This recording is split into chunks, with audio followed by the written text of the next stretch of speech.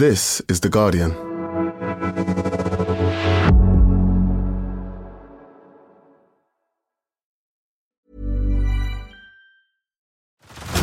Head over to Hulu this March, where our new shows and movies will keep you streaming all month long. Catch the acclaimed movie All of Us Strangers, starring Paul Mescal and Andrew Scott.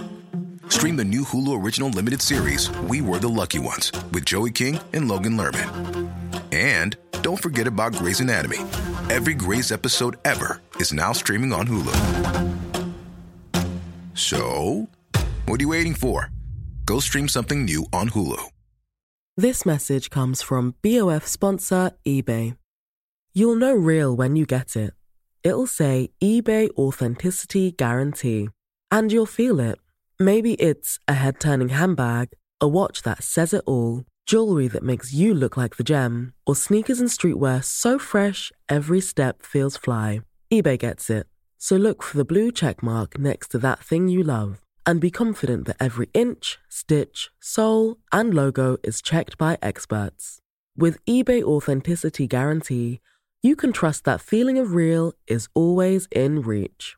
Ensure your next purchase is the real deal. Visit ebay.com for terms.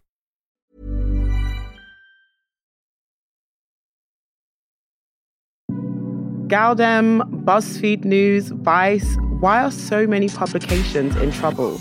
Here at Gal-dem, we're committed to sharing the perspectives of women and non-binary people of colour. If you're still putting regular white cocaine up your nose, you're basically living in the 90s. And if you work for Buzzfeed News, here are 22 reasons you're going to be down the job centre tomorrow. You're listening to Pop Culture with me, Chanté Joseph, for The Guardian.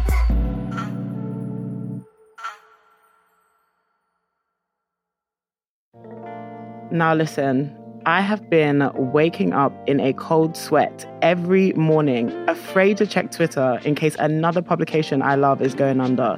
We've seen the closure of Gal-dem, BuzzFeed News, full editorial layoffs at Paper Magazine, potential bankruptcy at Vice. Need I go on? I've been writing since I was like 17, and I owe so much of who I am and what I do to these publications.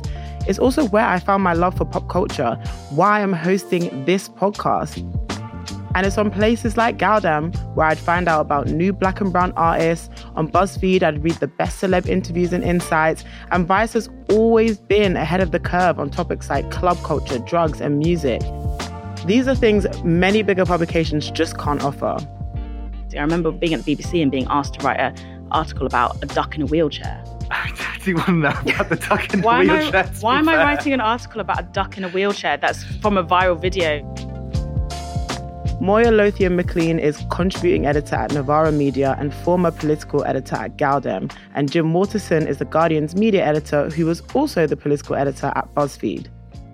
So Moya, I'm going to start with you because you were Gal-dem's politics editor. You probably commissioned me to write things, probably edited my work before. I want to understand, what was it that Gal-dem provided to journalism that other publications just weren't doing? Gal-dem, I would say, provided a route for people of colour into journalism that other places 100%. weren't providing. It gave so many people their first break. It was... Yeah. Its position in the market was really, really fascinating. So it became... The Guardian did a weekend takeover with it. It kept... With Michaela Cole on the cover. Yeah, it did lots of events with like the V&A, all these kind of British institutions. But first and foremost, media publications would look to Gal-dem to poach the talent that they weren't hiring themselves, which I thought was fascinating. Like, I got poached. I know a lot of other people got poached. People who've written for Gal-dem, we've gone on to write for like, the New York Times, we worked for the Guardian, etc.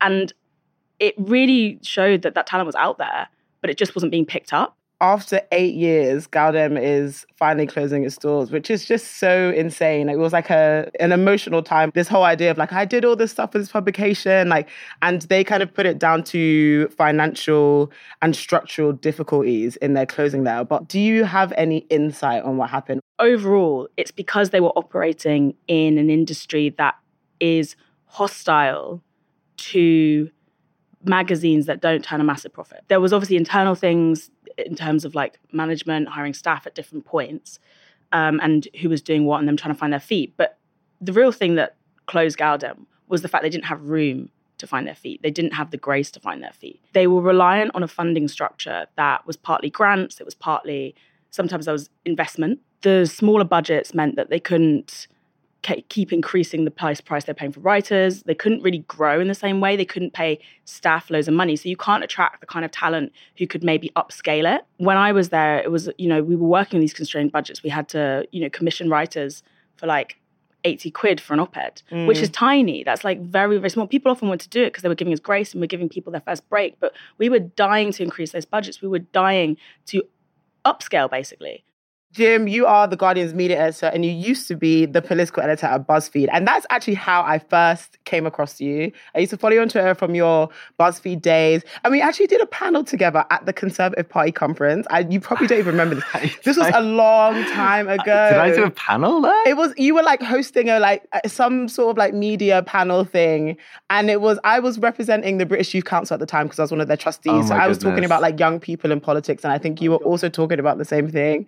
I did a lot. When I used to be a young person, I did get booked for a lot of young people in politics. Yes. But that's also what sums it up, because there was this belief that you're BuzzFeed. You've worked out how to communicate with all young people. I had a crazy 5 years there where we basically burnt so much money from venture capitalists, built something that you could be really proud of, and then watch as the whole thing started to collapse. Along the way, we changed quite a lot about how the media was run, but also we had the same issue as Gal-dem, which was eventually the established places went, well, we might as well just hire their staff away. If you're listening to this, and the thing that you might not get is that if you're ever unhappy with the media that you're consuming or what you see on your feed, then understand the business model, because that answers most of your questions. It explains why you might not see stories that appeal to you in the same way, because advertisers can't sell against it.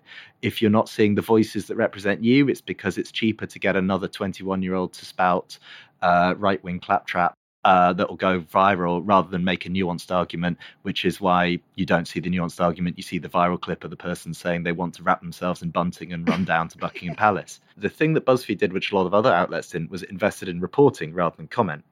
And reporting is expensive, messy, requires you to train up people, and also needs editors behind the scenes. And you just can't make as much money as another attention piece. If you think your click on that aggressive headline that made you shocked is worth as much as the click on a piece that has taken months of work knocking on doors to put together. And there's just a flaw in the whole business model of the whole media at the moment, which no one's really found a solution to. And small outlets like Gal-dem, really, we're seeing what's happening. They're just having to shut up shop. And when you were at BuzzFeed 24 handing out these contracts, did you foresee this ending? Did you foresee other companies kind of catching up with BuzzFeed's model, or did you kind of have faith that BuzzFeed would continue to innovate and lead in this space? There was an era of really cheap money. It was really cheap for investors to put money into these things. And they convinced themselves if they put 200 million into BuzzFeed, they might end up owning the next big TV network. It was a gamble. They'd write a big check, say, get as fast as you can and see if you're the tech company that survives. What they didn't realize was they were investing in a media business. And the media is messy because journalists are annoying and they have attitude and they want to do things their own way, and reporting is expensive and you annoy clients by writing about them. And there's all these downsides to actually doing proper journalism and proper writing. The BuzzFeed dream was you could somehow get credibility from the news side of things and do the silly fun, what Disney princess are you actually quizzes. In the end, the whole thing just, the money wasn't there to justify the expenditure on news, to justify sending someone to the middle of Ukraine to find out what's really going on there. I think what's interesting about BuzzFeed is the comparison that I have in my head, which is between BuzzFeed and Vox News, because they were founded around similar times, whereas Vox was very reporter focused from the entire thing. And because I think of BuzzFeed's mixed model, people took it less seriously. And then the news operation has now been cut, even though that's where, if you look at the New York Times and the subscriber model they've got, they kind of stayed the course. And they're like, we're going to stick with just reporting. We're going to focus on reporting. The entire model that they did with the paywall, which people didn't believe in when they started. They were like, no, eventually this will win out. And it's the long-term view. And Vox did the same because they were founded 2014. BuzzFeed was 2011. There was a running joke in the BuzzFeed office that you'd put in a call to someone, an official or a politician, and you go, yeah, I'm calling from BuzzFeed. Yeah. BUZZF, and it was a running joke because you just hear this same conversation going on all over the office. And the real breakthrough was about 2015 when people stopped having that and they realized they were actually going to get trouble and it was going to go viral. And and actually, what weirdly happened was the opposite, which was we ended up at the point where Downing Street was convinced we were speaking to every young person in the country, and they were like, do you want time with David Cameron? But it was that strange time of just, they all were like, you have some magic sauce for reaching people. And the reality was we didn't. We just knew how to tell a story that worked online. It was knowing how to talk to an online audience. And it was also taking the internet seriously as a place that mattered.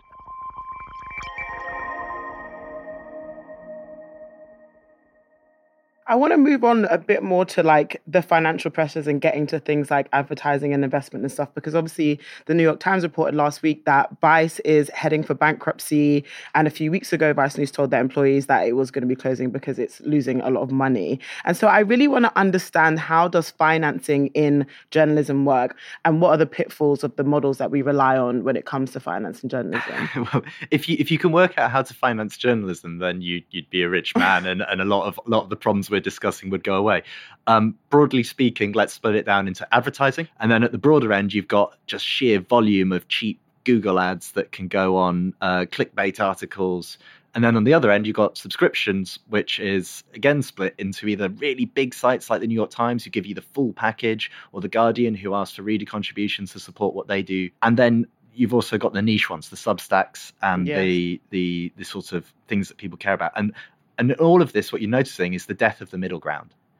You end up with either a few really big players who can reach a lot of people, or some really niche stuff that matters a lot to 1,000 people, and they're willing to sustain that. And the problem is the real route between the two. How do you create the place for a young journalist to mess up, to make mistakes, to learn how to report? And there is a difference here between reporting and comment. There's a lot of opportunities for comment. If you're a young right-winger and you want to go on GB News, it's pretty easy to get that route in there and to get on screen pretty quickly.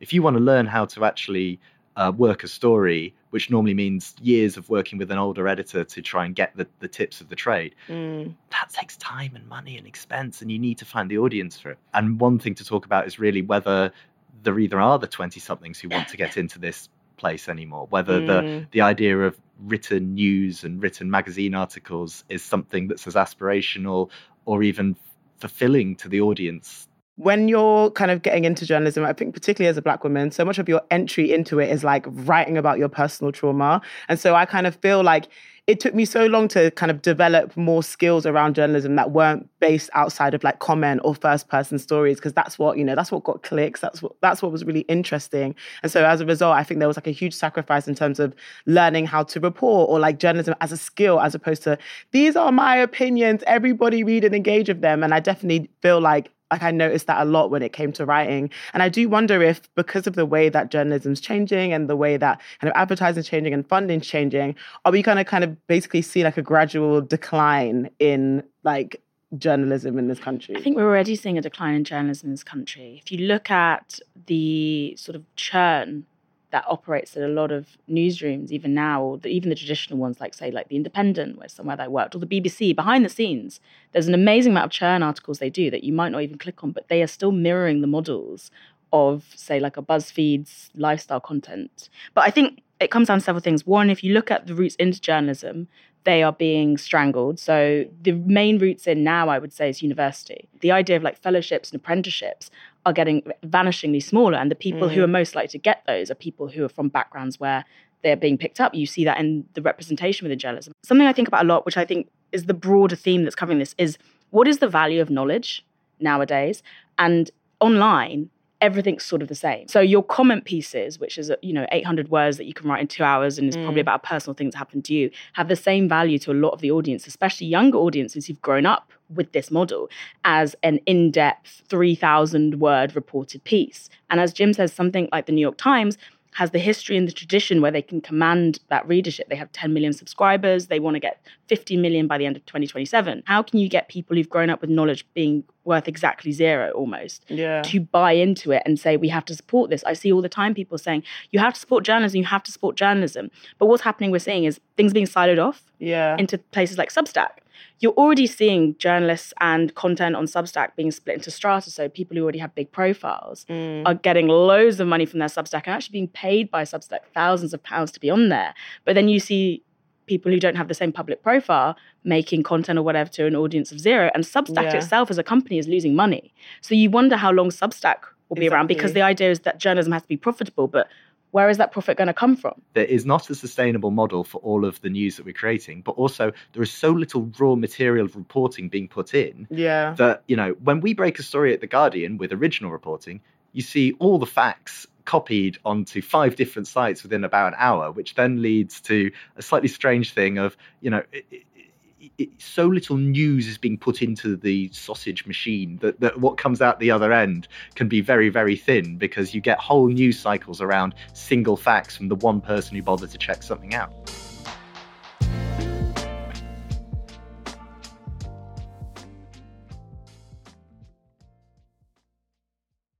Let's take a beat, and when we return, we'll be talking all about what social media is doing to journalism. But just a quick one, if you're loving this episode or any of these episodes in this series, then you know what I'm going to ask you to do. Leave a review, subscribe, and remember, we don't gatekeep, so share with all of your friends. We'll be back after this.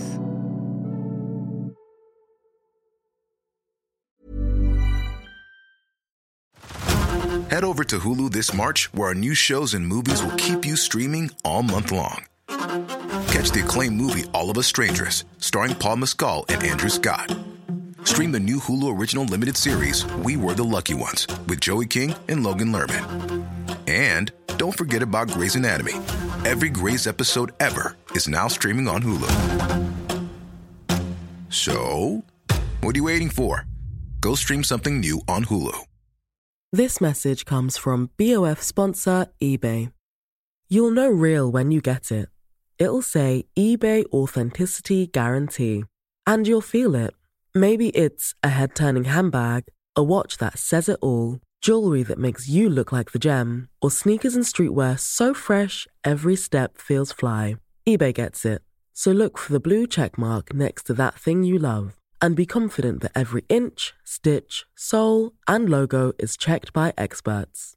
With eBay Authenticity Guarantee, you can trust that feeling of real is always in reach. Ensure your next purchase is the real deal. Visit ebay.com for terms.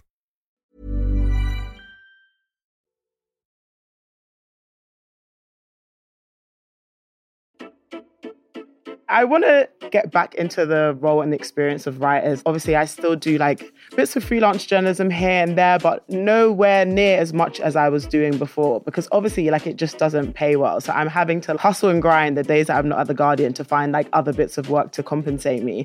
And I do think it's really, really interesting now, because you're kind of seeing people think about, well, how can I use my writing skills in a different place? Loads of writers I know have also taken up copywriting. What do you think journalists, or where do you think journalists are going when they're kind of realizing that it's impossible for me to sustainably exist in this industry? I think it's very complicated. When young freelance journalists in particular ask me about how to make a sustainable living from journalism, I say, you need another job. Mm-hmm. In terms of where people go, I think copywriting is a big one. What we're also seeing, and I talked about this earlier with the value of knowledge, is the threat of ChatGPT, which is coming for copywriting.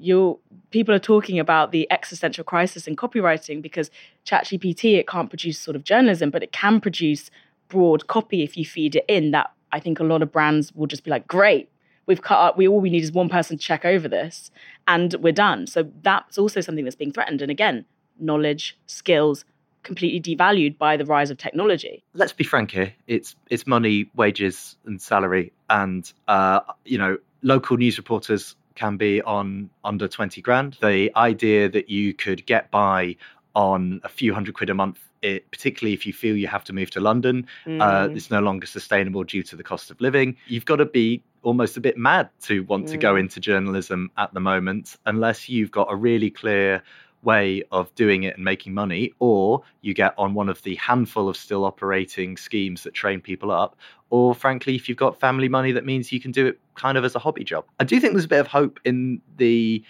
YouTube kind of semi-influencer model, but that's more for commentary. It's not really a way to support reporting and finding out new facts. And maybe that's fine. Maybe you just want to be a pundit and opine on the world. But if you want to support actual reporting and do actual reporting, God, there's so few opportunities. And you've got to bust a gut and hang around for years and get lucky to get that mythical staff job that enables you to just sort of mess up and make mistakes and learn and get good. I see so many young people being like, I want to learn this, how to report this, I want to do that. But as we've touched on, there just isn't the training there. Like, I worked with this one young person who said to me, I've never been edited like this. I'm not a particularly good editor. And all I'd said was, you need to go back and check this, you need to write a reply, you need to do that. And it was staggering to me because this was a journalist who has written for like bigger places, you know, is a bit along in their career. And they said, yeah, I've never been edited. You're the first person to rigorously check this. And I was like, what is going on that people do not have the time to do that? You might get still only 100 quid for a comment piece that you've written for a relatively well-known news outlet. Or you could get £200 for going on 5 minutes and saying something really provocative on Good Morning Britain that then gets clipped up and shared across the web. Clock up those 5-minute appearances and you've got enough money to pay the rent every month, or slog away trying to get some pieces published that may or may not get read. That's the incentive structure that leads people down that route. And often I feel sorry for the people who end up doing these basic provocative takes on the news, because you know that it's going to haunt them for the rest of their career. It puts you in this situation where you're having a polarizing debate that isn't furthering actual conversation, and it feels completely, you know, it's the outrage industrial complex in action. But it's like the wrongest people are the loudest, right? And that's what you see with punditry. And people then are like, all journalists are like this. This is, you know, why should we pay for this kind of bargain basement, bottom barrel conversation that's going on? And meanwhile, you've got something like, you know, the Buzzfeed News reporting on, say, the barking killer. They broke that wide open. They exposed barking police for being so negligent in the handling of the Stephen Port case. But we don't talk about that kind of stuff. We don't talk about that journalism. That's just seen as, and everyone's like, wow, this was amazing. Why don't we fund things like that? It's like, why don't we fund things like that? I wonder. And it's really interesting because like there was a stat, like 14% of like Gen Zers use like TikTok to find out information about large news stories. And you've kind of already alluded to this, the fact that like as a personality online, you can like basically make money from like punditry, talking about certain issues. And basically your income could come from subscribers, it could come from a Patreon, but also it could just come from brands that want to sponsor you because you have a large following and you have an opinion. And all brands want to be like sentient these days and have values and stuff. So if they can attach themselves to someone who has an opinion and has the correct opinion on certain issues, they can make an income from it. But then I do worry about these people who are not trained up in reporting becoming like the face of a kind of respectable news source, and like what the dangers are, particularly in terms of like misinformation when it comes to big personalities becoming news voices online. I love TikTok. I love using TikTok. It's a much nicer place to browse than Twitter is nowadays. Yeah. But every time I find some 17-year-old in Arkansas explaining British politics based on a misreading of a Wikipedia page, and it's got like 3 million views on like how this really works, and you go, oh, this is so wrong. I don't even know where to start. You know, when you see these view counts on these things, then you know. There is a desire to find out about the world and how it works. That hasn't changed.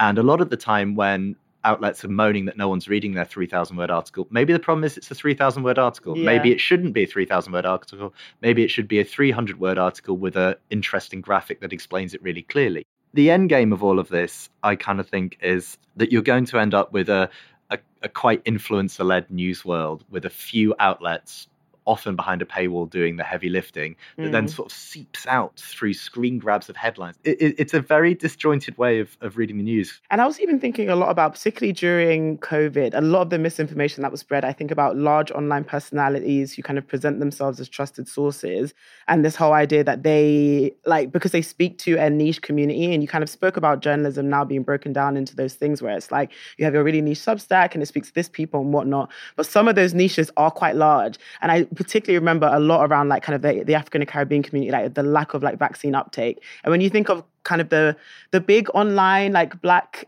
creators who speak directly to that community, they were very like anti-vax, or they kind of believed in certain things. And I wonder, like, as Facebook and Twitter and TikTok essentially become like publishers themselves because everyone puts their content and their news on there and it gets shared on the platform. Do you think that they have a responsibility to regulate harder, or like who do we kind of blame for growing misinformation when trusted publications can't afford to keep up? I mean, Twitter has basically given up on everything. Oh, under Elon Musk, so I'm not sure they're going to do anything. Responsibility, I mean, it's on the individuals, but the incentive structure is the real problem. Yeah. If the incentive structure is to go harder and weirder and more extreme, then people are going to do that. If there is an algorithm that can be cracked, people will eventually crack it. Yeah. And, you know, on a low level, places like BuzzFeed worked out how to make things go viral. And then 10 years on, it's got darker and darker and darker, and people can work out how to spread hate or work out how to exploit it for financial means. I don't really know if regulation would work. I think it's sort of going to come down to whether or not the public buy what the person is selling, and it's quite hard to stop them. And it's always going to be the more extreme stuff in the current environment that we have that works. There's always been cranks. There's always been people who speak to communities with like misinformation, etc. But when the printing press was around, it was via pamphlets, and now you can send a tweet out. But I think it's interesting that we've never existed at a time where anyone has written so much. Like everyone writes all the time, all day on social media, posting. We've never seen each other so much. And I do think that overwhelm of information is why people seek out silos, because like you were saying earlier, Jim, people want to know where the trustworthy news sources are. They want to find something they connect with, but there's nothing guiding them because there's so many different conflicting opinions out there. There's no one pointing to this is the right thing. And I think that media literacy and critical thinking has perhaps decreased over the last 10 years because there's a suspicion, but I wouldn't say it has been accompanied by rising media literacy and the ability to sort of read all sources. And the more we get fragmented media sources and the more we get paywalls to pay for the news, the less that you can compare and contrast the way things are reported. People used to get papers like at the breakfast table, and now it's like you get one tweet that leads you somewhere, or you get on TikTok one place that leads you somewhere, and it's so fragmented. And if you have to go and research the rest of that story, who is clicking out there, who is Googling, is this true? Not all of this is bad, by the way. Like, I'm covering a lot of the phone hacking trials at the moment involving Prince Harry, and when you read what the tabloid press was up to even only 15 years ago, it's vile, it's bad. They wouldn't get away with it today. They'd be called out instantly. I think it's very dangerous to mourn what went before, because we're definitely in a better place on some things, including representation and just basically not being anything like as vile as a nation in terms of our media.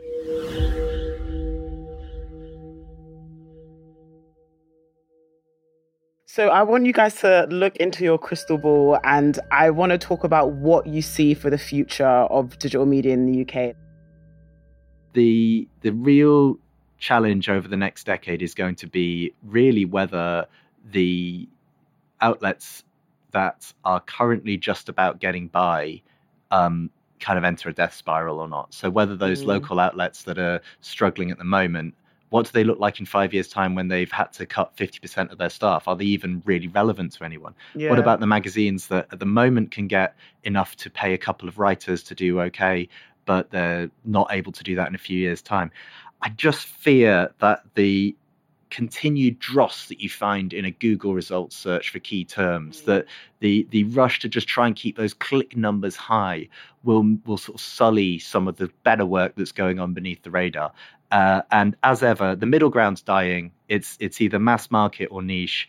I think the idea of being able to be part of and support sustainable media brands is going to become a huge buzzword. I think the word sustainable is going to be used a lot because people want to feel like they're part of something. I think we'll see more things like the Bristol Co-op, where we also see members literally funding the journalism and having a stake in what kind of things are being reported. It's so fascinating because the middle in general across society is being squeezed out. If you look even as people in terms of like the middle, the squeezed middle, it is the first thing to go.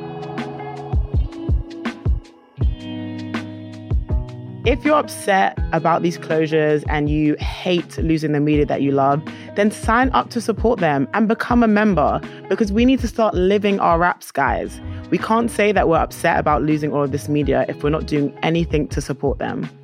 Period.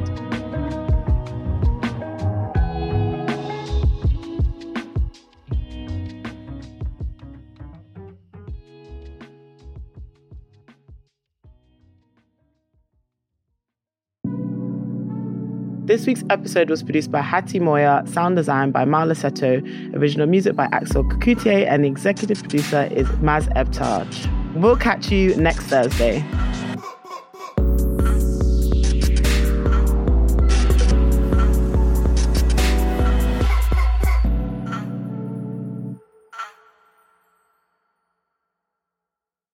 This is The Guardian.